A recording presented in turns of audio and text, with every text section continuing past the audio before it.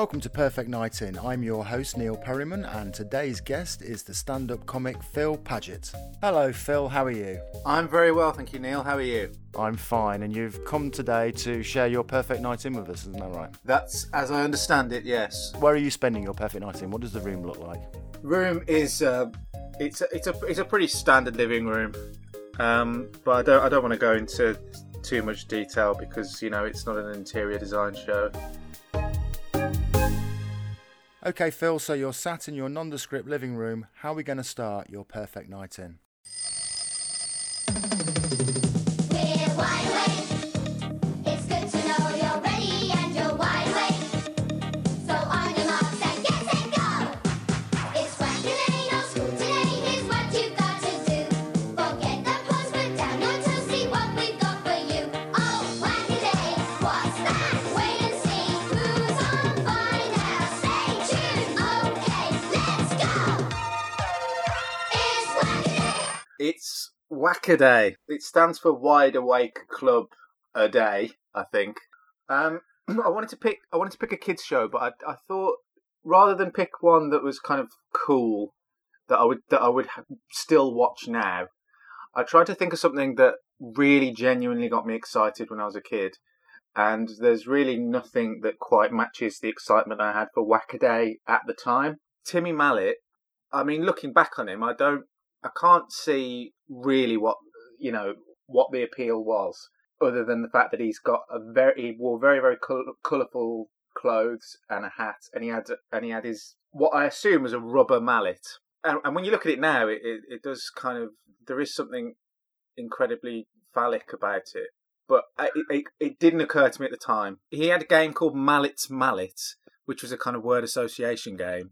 So he would have two children either side of him, and he would start them off with a word, say egg, one, and then the next one would have to say chicken, and then the next one would have to say nugget, but if any of them paused, if they skipped a beat, he would bonk them on the head with his mallet.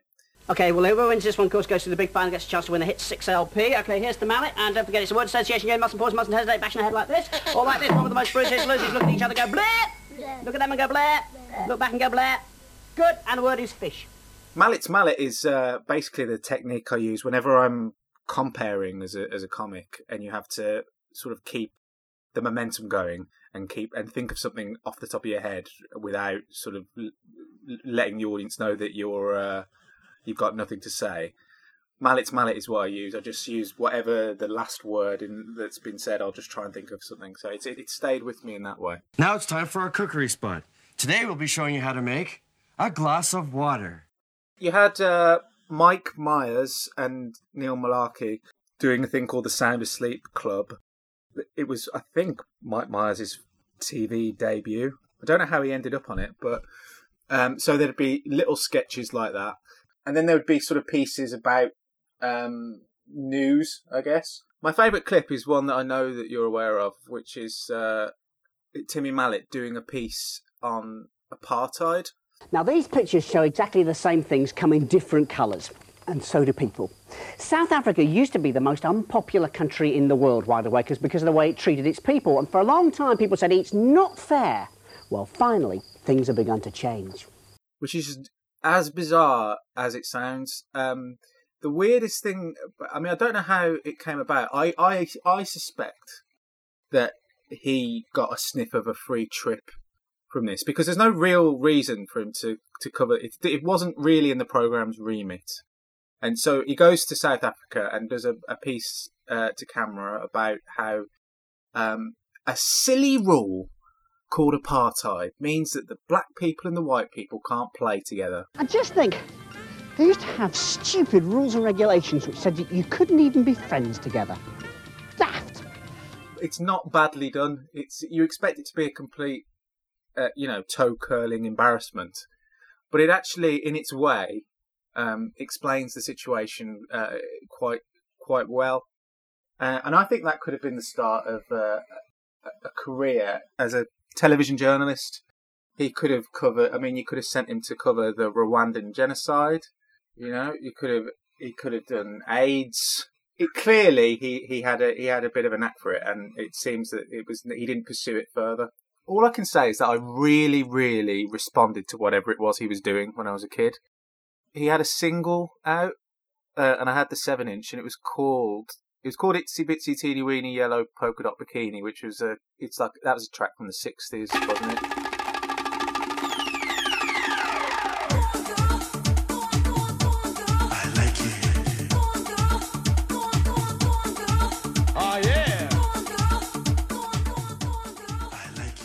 But his outfit, his pop outfit, was called Bomblerina. It was him. It was Timmy Mallett and 2 dancers. One of whom is now Mrs. Gary Barlow, and the record was produced by Andrew Lloyd Webber, uncredited.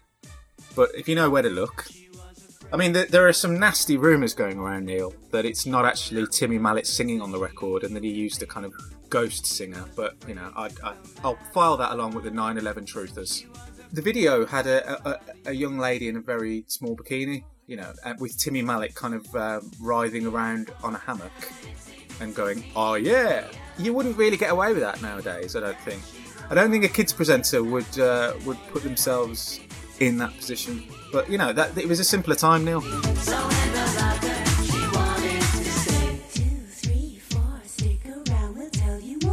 So Timmy Mallett takes us up to 6:30, and your next choice is...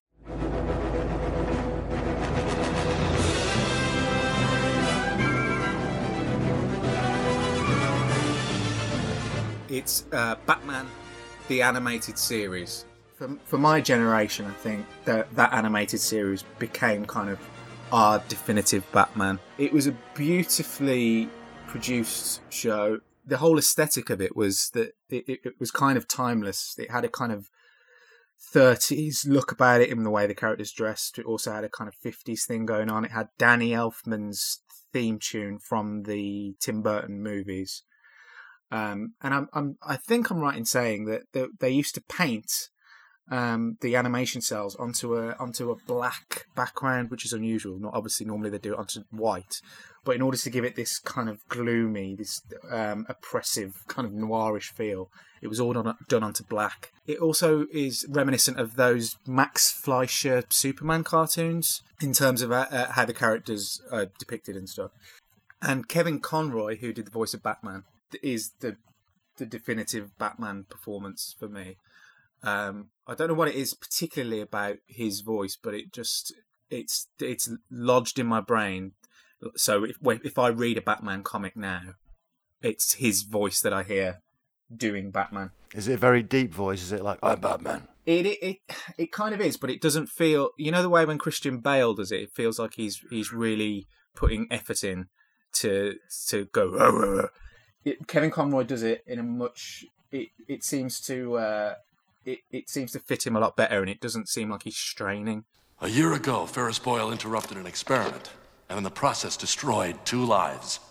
Here's the evidence. One of the things about the Batman the animated series is that it was so well received that it kind of some of the elements from it were incorporated into the kind of Batman official canon. So most notably, the character of Harley Quinn, who's been very popular for the last 20 years. She came from an episode of this. And also the kind of the backstory for Mr. Freeze. This version of Mr. Freeze is now kind of the version of Mr. Freeze, which is they make him a kind of sympathetic character. He's a scientist who's been befallen by an accident, which is not that unusual for a villain.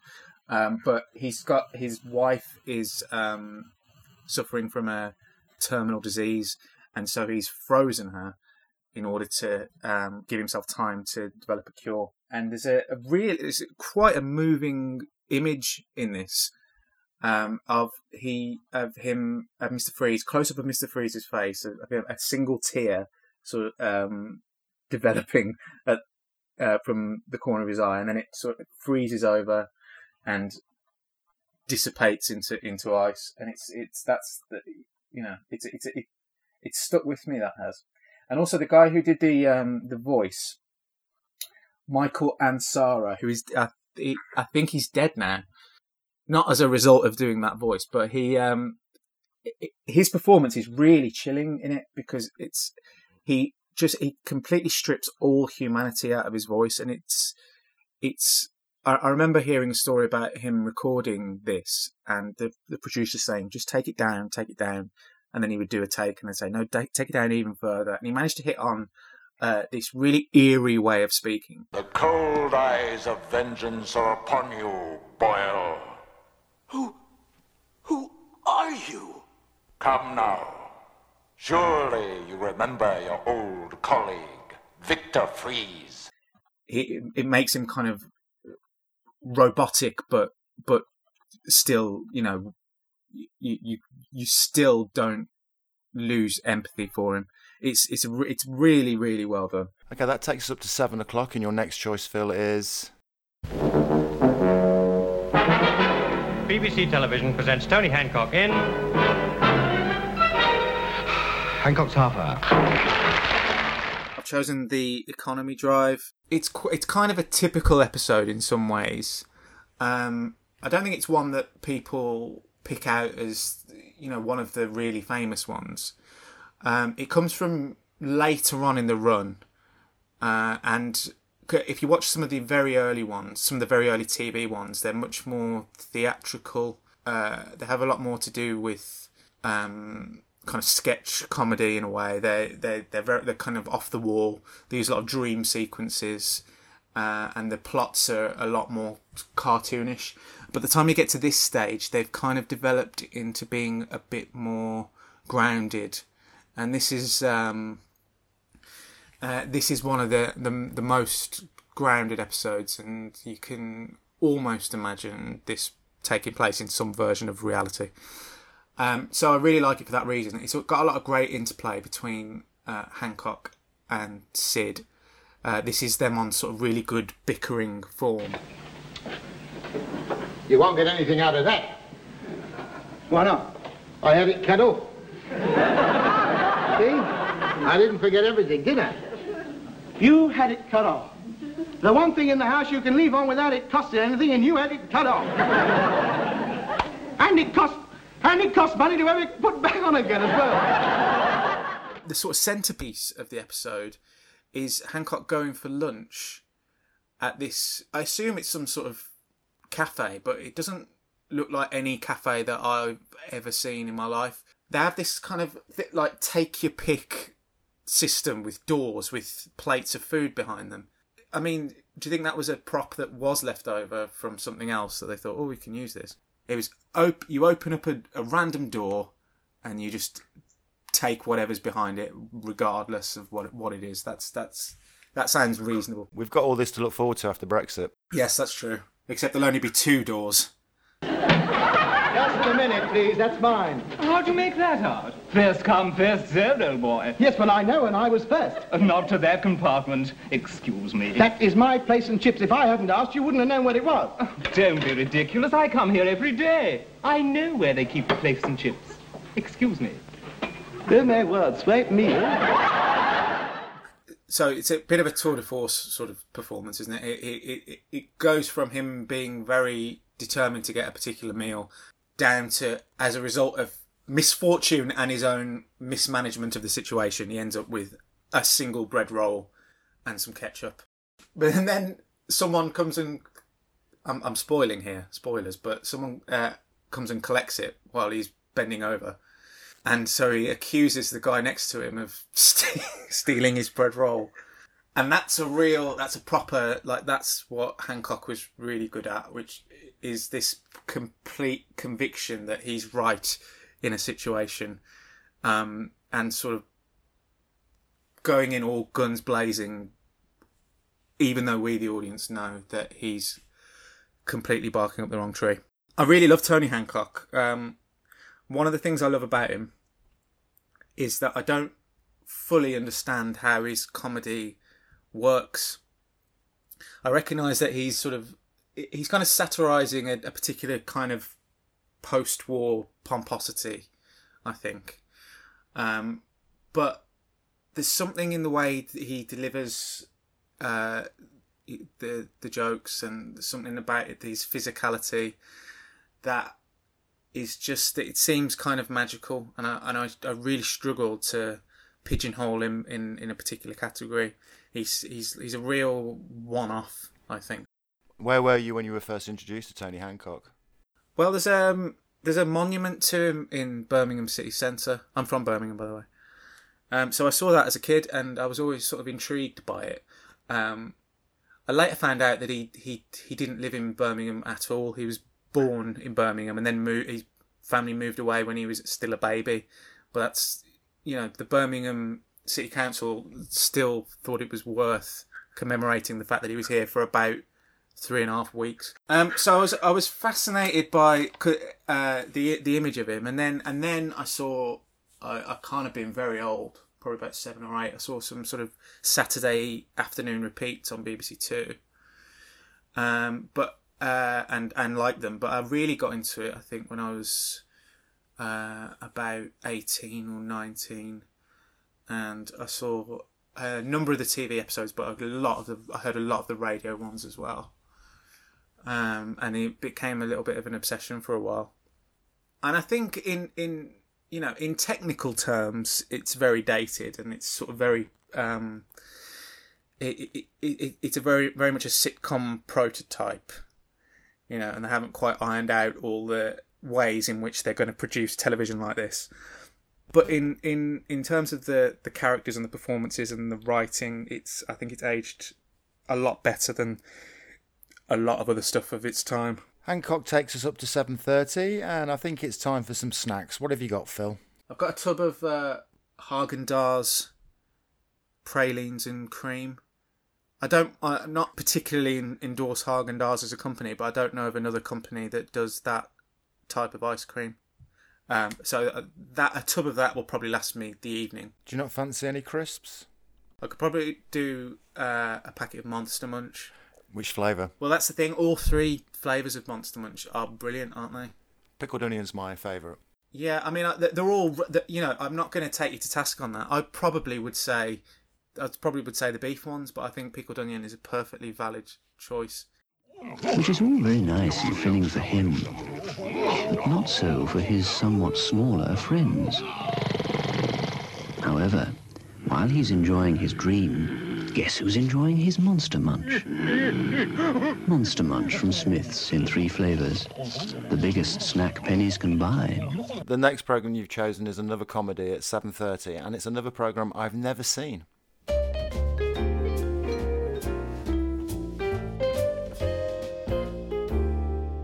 It's fantastic, Frasier, because it's a kind of comedy that American sitcoms don't do all that often, which is ostensibly about class.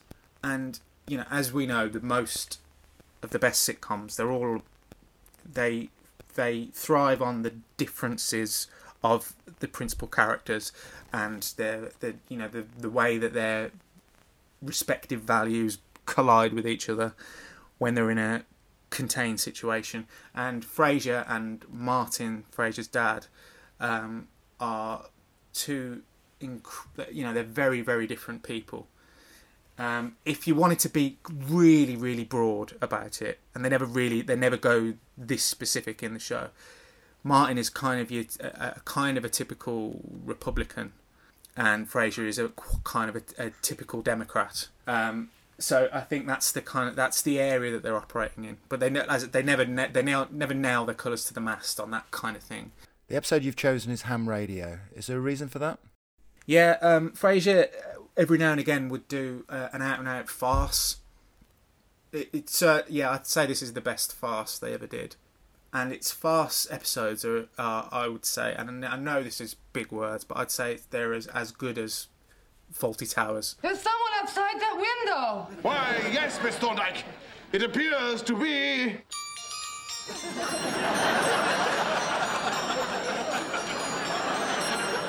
the ice cream truck! This episode in particular I remember seeing this when I was about 11 or 12 and just laughing till it hurt. It was just the funniest thing.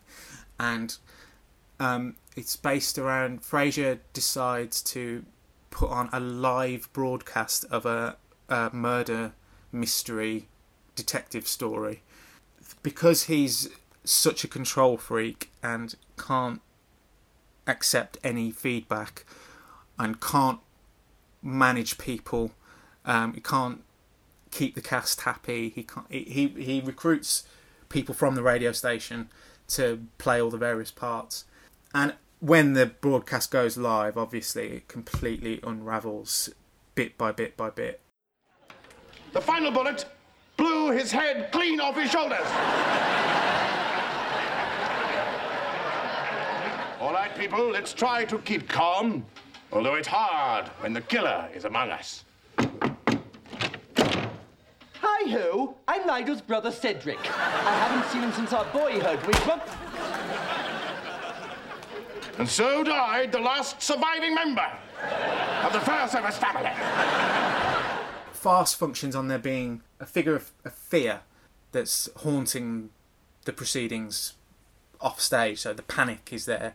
And in this case, the only panic is the fact that this is going out live and it's going to be really embarrassing for Frasier if it goes wrong. But because within the episode it's going out live, there's a real kind of palpable sense of Frasier's mental breakdown as it unfolds. When we've finished, you'll know the full dark secret of Nightmare Inn. Are you through with it, Hans? Be quiet, mother. It's a brilliant piece of sitcom writing, beautifully performed, and I really recommend that you go and watch at least some episodes of Frasier. Frasier takes us nicely up to 8 o'clock. So what's next, Phil? This is not a holiday camp. This is a business proposition from heaven. Lord Sugar is searching for a brand new business partner. Forget about Brexit. In this process, I'm the one who decides who's going to remain and who's going to leave. It's The Apprentice. It's got, I think, and this is probably contrary to popular opinion, I think it's got better throughout the years.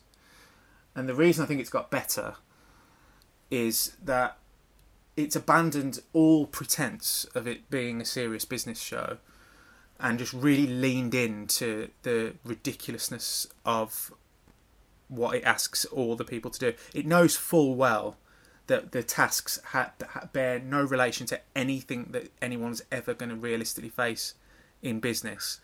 And it doesn't matter. It's actually, I think it's got a lot more in common with things like The Generation Game than it has with a serious business show, because it's sort of giving people a task that you know they're going to fail at, and sort of reveling in watching exactly how they fail. Did you know what the octopus was? We didn't understand exactly what the 40-inch hose referred to, but we found that out later on. Did you? We didn't actually get that confirmed. An octopus with a 40-inch hose, it's a piece of diving equipment, OK? It's something to help people breathe underwater. But you bought an actual, real, live octopus, right? Well, it was dead. It might have been dead the time you finished measuring its bloody tentacles.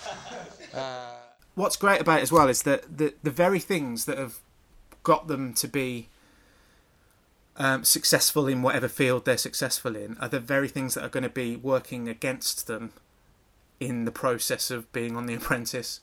So single-mindedness, bullishness, inability to work in a team. You know, I like a lot of the individual rounds. I look forward to each year. The treasure hunt one is always a highlight.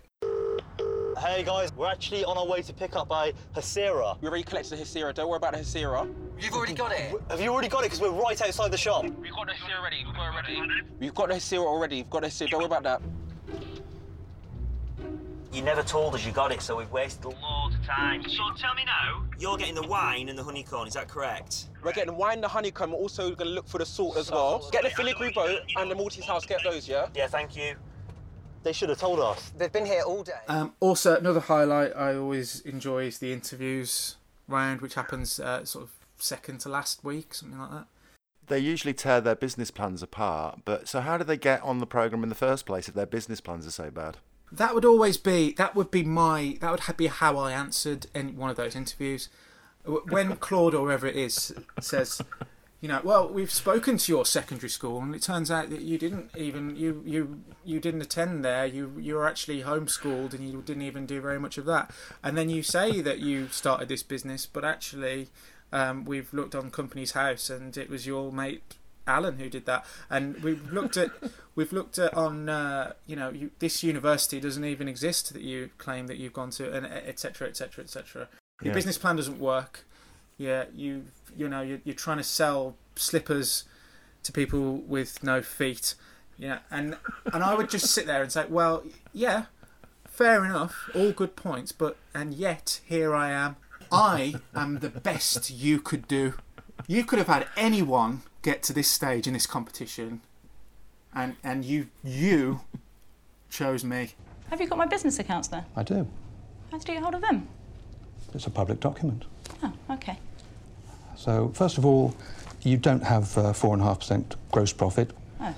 And also you talk about a turnover of £8,000 per week. Do you know what turnover is? Yeah, the amount of money that we make, the amount of money we turn over. Was it the amount of money that we take? Yeah. Sales, perhaps? Sales, yes. Right. Your accounts don't show 400,000 turnover. That's a very persuasive argument you make for The Apprentice, Phil, but how can you enjoy a show that's unleashed so much evil on the world? There is that. But I've never watched the American version, not when Donald Trump was on it and not when Arnold Schwarzenegger was on it. Katie Hopkins, well, there's always a fly in the ointment, isn't there? But I'm sure if it wasn't The Apprentice that she made her name on, it would have been another reality show. Okay, that takes us up to 9 o'clock and change of gear, and the next choice is... They're off. All the girls a little bit slowly away. Serious hurry. Breaks very fast from TM and Hinari video in the early stages. Then Kalara... Cracker. The episode you've chosen is the first two parts, which is called Mad Woman in the Attic. Yes, the very first one. I discovered Cracker when I was at university, I think. In fact, I was at university, and I'd never really seen a British drama like it. I find a lot of British dramas, they seem to think that they have to be unremittingly earnest, so that all of the characters have to be incredibly serious 100% of the time. No moments of levity whatsoever. And I don't believe that anyone, even in the world of medicine or law or anything like that, I don't believe that people are that serious that much of the time. And I think it's I think it's a kind of failing of British drama in a way, that they can't strike the kind of balance that American dramas do. So Cracker, it was kind of a revelation in that that's exactly what it did. Fitz is as funny as any sitcom character, and he's one of those characters where I've got loads of his lines just in my head at any given time, and I'm always ready to deploy them. Give us an example. Good old-fashioned British justice, where a man is innocent until proven Irish. I only really like the episodes that Jimmy McGovern wrote. So this episode is one of them, and it opens. The first time we see Fitz, he arrives onto the stage in a lecture hall and starts throwing books at students. Which nowadays you probably wouldn't get away with, would you? I think the term is assault. But, in the 90s, again, it was a simpler time. And so straight away you think, oh, this guy's a bit of a loose cannon, you think. I'm betting he's going to be a bit of a maverick. He's incredibly brusque, isn't he? And I think that might be part of why I responded to him, is that he kind of reminds me a little bit of Tom Baker's Doctor Who in how dismissive he is of anyone who he deems as beneath him, which is everyone. I think he might be innocent. What? You didn't even consider that, eh? You got yourself a suspect, so all your energy is concentrated into proving that he did it. You could prove he didn't do it, but where would that get you? Classic policing error. You piss off back to your clinic. He's quite unpleasant, isn't he? And yet, you can imagine enjoying his company. This particular episode is about a guy who's lost his memory, who's the kind of the prime suspect in a murder case. And the debate between Fitz and Bilborough is, you know, Bilborough is saying this guy's not lost his memory, he's just refusing to talk. And Fitz isn't convinced that is the case. But a lot of really interesting ideas are thrown into it as well. Like there's a scene in which a woman claims to be the guy's wife, calls up claiming to be the guy's wife, and he thinks that once he meets her, he's going to get his memory back, and he thinks, oh, I've got a wife, this must be it. But it turns out that she's just someone who's seen him on TV, and because he's accused of being a murderer, she's taken a shine to him. Women, eh? Suppose me'd shown your face in the telly. I'd just come right out with it. This man is suspected of murder. They'd all have fallen for you, not just the one. They're phoned in their droves. Can I have some more? Sure. Dirty Dan mean anything to you? EastEnders? No. Well, I had this idea. A soap opera, right? And all the actors, not the characters, mind you, all the actors are convicted murderers. 15 million viewers, all of them women, no problem. All drooling at the mouth. Women, eh? There is a kind of a certain section of society that have a kind of murderer fetish, isn't there? So it never occurred to me prior to watching that episode. Another thing watching it now that strikes me is people smoking indoors constantly. It's any drama where people are doing that when you watch it now it seems like another world, doesn't it? These were halcyon days of Great Britain. You're too young to feel nostalgic. I can remember smoking indoors. Maybe not in betting shops, as Fitz does all the time. You know, what really sets it apart from other, you know, good procedurals are the scenes where Fitz talks to the suspect and asks questions that seemingly aren't really connected to where it's going to go, and the joy in watching him get on their particular wavelength and their spotting their flaws in order to unravel, you know, their mental state. It's fabulous. Big mistake. It's just what you were looking for, isn't it? That first sign of weakness, vulnerability. You'll strike now. You'll kill now, won't you? Huh? Stop this. It's your mission in life, women like that, isn't it? Acting tough, in control, showing a bit of thigh, treating you like dirt when they look. Well, you show her exactly what's what, won't you? You'll put her in her place. You can read her like a book. She's not tough. You'll put her in her place for keeps, won't you? Stop this. Those two episodes of Cracker takes us up to 10:50, but before we start your final choice, Phil, can I get you a drink? Can I have a black coffee? Is that all right? Or is it... Black coffee? Yeah. Any particular brand? Kenko Millicano, please. Good choice. Yeah, but I haven't got a cafetiere or anything like that. You know, it's just instant, but upmarket instant. I'll pay, £5 a jar. I'll just pop off and make you one as we introduce your final choice.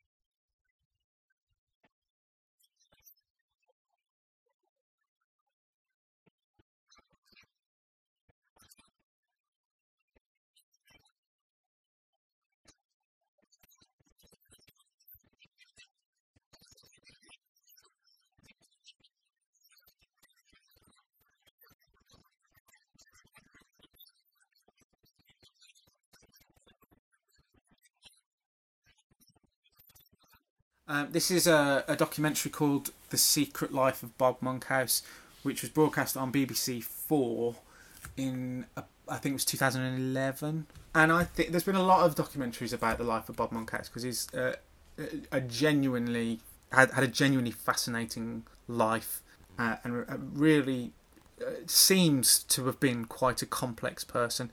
And some of the documentaries have been a bit, for want of a better word, a bit more ITV. You know, they're a bit more sort of celebrating him as a comedian, which is all very, which is great. But this one is a bit more even-handed, I would say. It kind of tells the story of Bob Monkhouse's life and career, but through the prism of his obsessive cataloguing and hoarding, which he was kind of known for. I think certainly after his death, this became more apparent, the extent to which this had gone on. But he used to, he had a big shed in his garden that had thousands upon thousands of VHS tapes of programs he'd recorded. After he died, it came out that he had a lot of stuff that didn't exist anywhere else. So there's interviews with people like Lenny Henry about how his first appearance on TV wasn't in the archive, but Bob Monkhouse had it.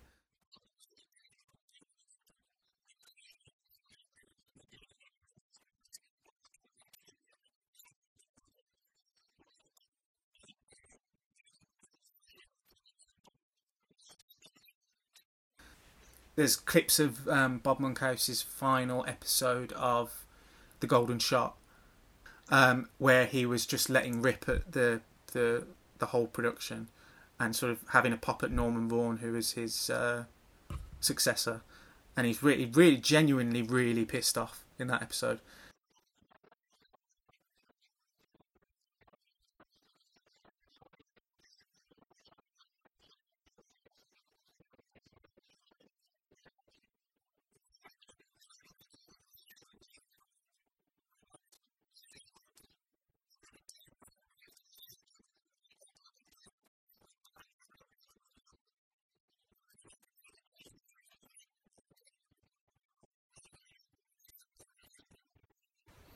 I'm a big fan of Bob Monkhouse generally as a comedian. I didn't really come to appreciate how good he was as a stand-up until I was kind of in my early to mid 20s, I would say. Despite the fact that he'd been one of those people who was just ever present on TV when I was a kid, but I'd see him on things, like Celebrity Squares or presenting the National Lottery draws. He was just he was a kind of like a jack of all trades. He was just like the BBC's kind of supply teacher presenter at that point in his career. He'd just be brought in whenever no one else could be asked.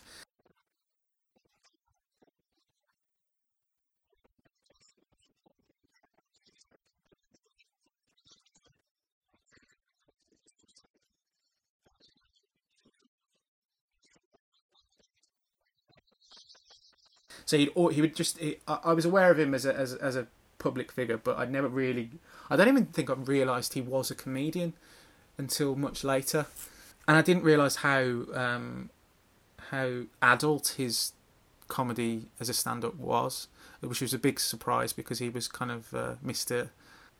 Clean-cut, slick game show host kind of guy, wasn't he? The equivalent now would be finding out that someone like Philip Schofield did stand-up in working men's clubs and was incredibly foul-mouthed. I've heard it been said that Bob Monkhouse is, is the stand-up comic, if you know what I mean. Is that true?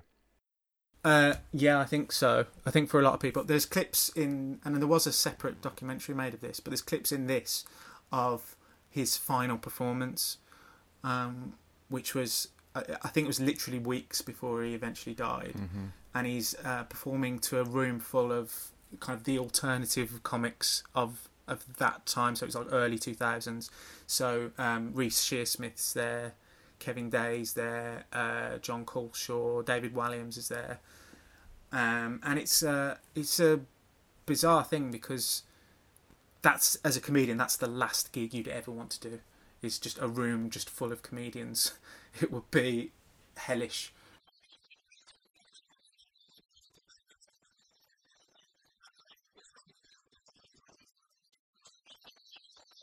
and yet to him it was like that's exactly what he did want to do. He loved comedy, and he was one of those people who would send the lift back down.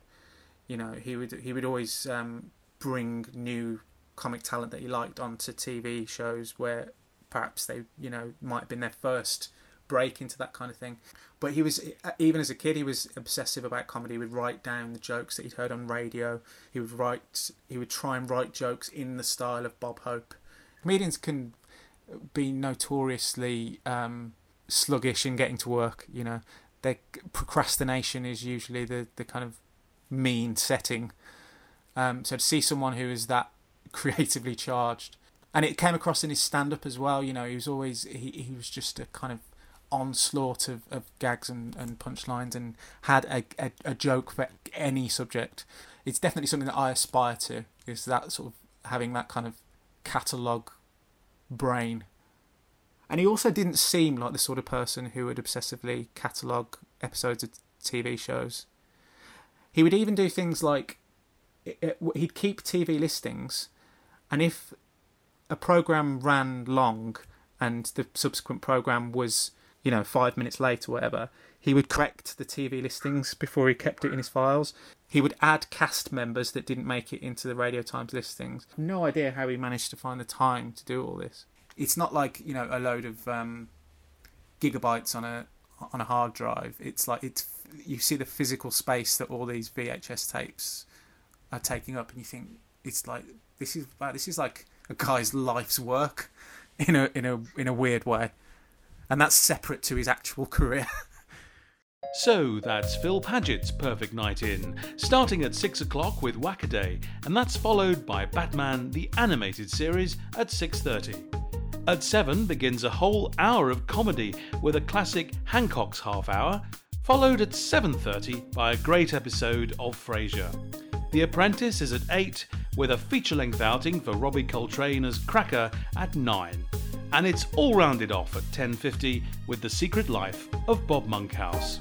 Sounds like a perfect night in. Those were fabulous choices, Phil. Thank you very much for being my guest. Oh, thank you, Neil. It's my pleasure. I've just got one last question for you, and that is, who would you like to share your perfect night in with? This might not be the answer that you wanted, but I'm going to say I'm going to watch all this stuff on my own. I don't want to have to share my Haagen-Dazs. The chances of finding another human being who is as interested, who's as impressed by Batman the Animated Series and Hancock's Half Hour, you know, I think that the intersection of that Venn diagram is pretty slim. But I'll have a great time on my own. Don't worry about me. Thanks, Phil.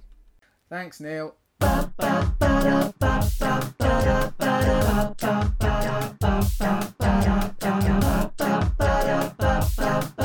It's a perfect night in.